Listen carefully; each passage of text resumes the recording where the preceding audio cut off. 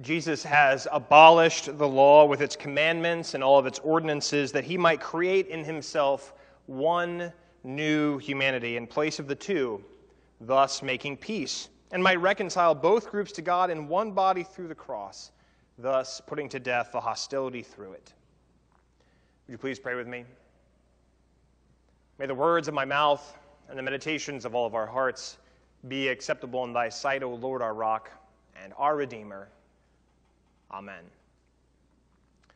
It was a warm summer night in Washington, D.C. a few years ago. 8 friends were gathered around a table in one of the backyards of their home. There was lots of wine. There were lots of appetizers. Toasts were being made back and forth in celebration of all the good things they had going for them. One of them later said, "We just never wanted the evening to end." But around 10 o'clock, the evening came to a screeching halt because a strange man wandered into the backyard. He had a gun. He lifted the gun up to the head of one of the guests, and he started demanding money. He shouted louder and louder and louder, "Empty your pockets, give me what you have." But there was a problem. No one had any cash. They were in the backyard at someone's house. They weren't out for an evening on the town. They were just in someone's backyard, and they had no money to give. But their pleas for understanding, they only further aggravated this assailant, and they all grew fearful that something terrible, truly something terrible, might take place. But then one of the women, she had remained seated at the table. She said very calmly, "Son, can't you see we're celebrating? Why don't you get yourself a glass of wine? Why don't you sit down at the table? Why don't you join us?" And it was like a switch got flipped in the backyard. And all of a sudden, the look on the man's face, it changed dramatically. He sat down at the table. A glass was put in front of him. Some wine was poured. He took a sip. He remarked that it was the best glass of wine he had ever tasted in his life. And then he reached for some bread. And the 8 guests went back to the table, and they sat down, and they continued their evening of celebration. A little while later, the man, having put the gun in his pocket, said, "You know, I think I came to the wrong place." One of them said, "No, I think you came to the right place." And for a while, they sat in silence. They listened to the summer bugs chirp in the air. And then he said something that no one expected. Do you think one of you would be willing to give me a hug?" And so one of them stood up and did. And then the next person, and then the next person, until all 9 of them were embracing in this backyard. Later, the man apologized for what he had done, and he took the wine glass with him, as if it was now part of who he was, as if this moment had really, truly transformed his life forever. It's a true story. I heard it a number of years ago from a podcast from NPR called Invisibilia. It's this wonderful podcast, and they told this story about this moment that happened in the backyard because it's what psychologists call non-complementary behavior. The idea is that people naturally try to mirror other people and their behavior. So if someone is really, really hostile and someone is really, really calm, either the calm person is going to get hostile, which is almost always what happens, or the hostile person is going to get calm. Now, they say this is non-complementary behavior. It's something that we can investigate, psychologists, psychoanalysts, so they can look at brain chemistry and how these things happen. But do you know what we call this in church? We call it faith. We call it faith. Because faith isn't just something that we have. It's not just something we believe in. Faith is something that's done to us. In other words, faith is a gift. It's being offered a place at the table in celebration, a place we have no business of joining. Later, when this group of friends were talking with the host from Invisibilia about what had happened in the backyard, one of them said, we had no idea that words, an invitation to celebration, could grasp hold of someone and really changed them. You know, it kind of felt like a miracle. Kind of felt like a miracle. Why are you here? Why are you here? You know, some of you are here because you've kind of just been in church every Sunday of your life and you can't really imagine being anywhere else. Some of you are probably here because you have questions and you want those questions answered. Some of you are here because life has dealt you a raw hand and you're looking for some good news. Some of you are here against your will, which means someone brought you or dragged you here. That people come to church, in person or online, you know what it is? It's a miracle. It's an invitation to a celebration that none of us deserve to attend. So no matter why you're here, hear these words. Remember that at one time you were without Jesus. You were strangers to the covenant of promise. Remember, at one time you had no hope whatsoever. You were without God in the world. But now, in Christ Jesus, you who are far off have been brought near by the blood. And what Paul writes to the church in Ephesus all these years ago, what we proclaim as good news, the word of God for the people of God, thanks be to God, these words should make us a little uncomfortable. They should surprise us. They should shock us. That we, the church, with all of our disparate ideas, all of our different ideologies, that we exist, it's almost beyond belief. I mean, look around. Like, literally look around for a moment. Look at these people who are in church with you. If you're online, look at the people who are maybe near you or are worshiping here in church today. Look around. We come from different places with different backgrounds. We're different ages. We make different wages. That such a group could come together to worship God is, in fact, it is beyond belief. Because we don't have to believe in something that we can see. Even amidst all of our warts and our bruises, all of our faults, our failures, our shame and our pain, it matters that we are here. It matters because we are what God has done. Now, we don't know a lot about the circumstances into which Paul was writing this letter 2,000 years ago. But it doesn't take much sleuthing to figure out that the community was struggling with this stunning and perhaps even unbelievable revelation that Gentiles were included in the kingdom of God. Two hostile groups, Jews, Gentiles, had been brought together by the amazing grace of Jesus. And notice the language, have been brought together. It is already done. It is already finished. It's already decided. Imagine, if you can, how bewildering it must have been to receive this good news.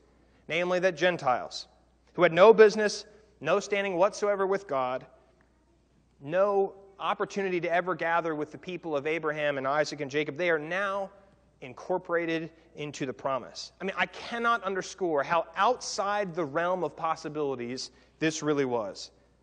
That was one thing for a first century carpenter turned rabbi to be the Messiah, to be God in the flesh, to be the long-awaited one. It is another thing entirely, that by the blood of that one who came to live and die and live again, that by him, real peace could reign supreme. Now, it might seem like church is just something you do for some time on a Sunday morning. But for Paul, whatever the church is, ecclesia, this gathering, that's where we get the word church from, whatever it is far deeper and wider and more bewildering than we let it be. Because our existence now is already related to God's beyond. All that we do and experience here is refracted in light of God's future because of God's past. There were people without hope, without a promise, without God, and we were those people. But now we're not those people because we belong to God. And not just us, but God delights in drawing all things and all people together into this promise. All of the distinctions between them and us, Gentile, Jew, Pharisee, publican, Republican, Democrat, whatever, unbelievers, believers, outsiders, insiders, they are all flipped upside down, destroyed by Jesus. Contrary to how we act or believe, We can only become part of God's family through adoption. No one comes to this naturally. Because all of this, it runs so counter to everything the world teaches us. Christians, as Tertullian said, Christians are made. They're not born. What we do, it's a set of habits and practices that teach us over and over again who we are and whose we are. And it really is we. It's not just about me or I, it's about us. We, who at one time were not part of the gathering, who were not part of the ecclesia, we have received an invitation. We have received an undeserved inheritance. We had no hope in the world, but now we are heirs to the great fortune called salvation. Again, look at the verbs. They're all passive. They're all about what's already been decided. And that's notable. In Paul in the letter, he doesn't say, good for you. You decided to come join the church. Praise is on you. You made the effort to wake up on Sunday morning. No. Paul says, you were built. You were joined together. It's not something we do. It's something that's done to us. In the church, we call it grace. Because in the end, we wouldn't necessarily choose to do this kind of stuff on our own. And I don't mean just waking up on a Sunday morning and coming to hang out with a bunch of people we have nothing in common with except Jesus calls us friends. I don't mean that, but discipleship. Of following Jesus. It comes not because we decided to take a step forward to Him. It comes when we realize that He's the one who found us. It used to be that it was just assumed that if you grew up in a community like this one, you would be a Christian. You would go to church on Sundays because that's what everybody did. Restaurants were closed on Sunday afternoon. Movie theaters weren't open because Sunday was for God. Well, that time, friends, is long, long, long gone. Let's go back to the way things were, right? And that time is gone. We are not getting it back. But I think it's also good news. It's good news because we are strangers in a strange land. We are navigating these uncertain and even murky waters for the church in the world today. But it's good news because we have a blessed opportunity to really ask what it means to be the church, what it really means to be a disciple of Jesus. Because being a disciple isn't natural.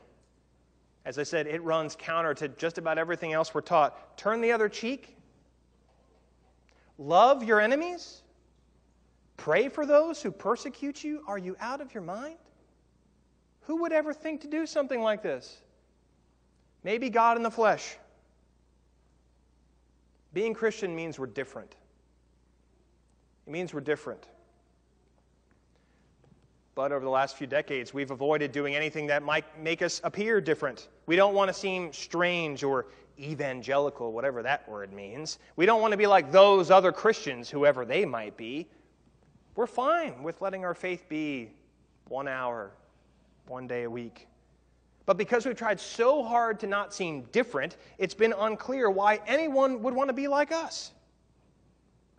And yet Jesus is the difference who makes us different. It's Him. He's the one who makes it such that we can be here together like this, even though we are different. Now, I said in the beginning that some of you are here perhaps because you're looking for something. Well, perhaps the truth is something already found you. Again, the text today, it's all about what God does. It's God who has called us here. It's God who has made the impossible possible. It's God who has incorporated us into something we would never choose on our own. It's God who, as Chris so vividly showed us, breaks down every dividing wall. It's God who established bountiful avenues of connection for us. Being here, being part of the church, it's only because God made it so. Now, I hope you hear that as a word of comfort. Because in the end, our relationship with God, it's not about how we feel or what we say or how we behave. Our relationship with God is based entirely on what Christ has already done for us. Look, I know I haven't been here very long. But I've been here long enough to know that not all of us act like the good Christians we think we are all the time. Friends, I'm friends with some of you on Facebook, okay? You want to know what someone's really like? Go look at their Facebook page. I know we don't act like the Christians we probably should be, but that's not the point. The point is that God, who chose us before the foundation of all things, has called you and me to be part of this unbelievable thing we call the church. The church. It's a stunning claim that in addition to God bringing together a motley crew such as ourselves, Paul says we can know what peace really looks like because we know Jesus, who is our peace. Now it happens to every one of us at some point or another. We think we can go about our merry way, doing whatever we want, whenever we want, when all of a sudden Jesus grabs hold of us. Now for some of us, that grabbing, it comes like the end of a shepherd's staff that just pulls us away from our own foolishness. For some of us, that grabbing, it comes through the words of a prayer. Rarely it comes through a sermon. More often than not, it comes through music. But that grabbing comes and Jesus grabs hold of us and refuses to let go. And still yet for some of us, that grabbing, it comes from the invitation to a table. Why don't you sit down? Have something to drink. Have something to eat. We're celebrating here. In the end, part of the witness of the church, it's to a set of words, an invitation to celebration that really can grab hold of us and really can change us forever.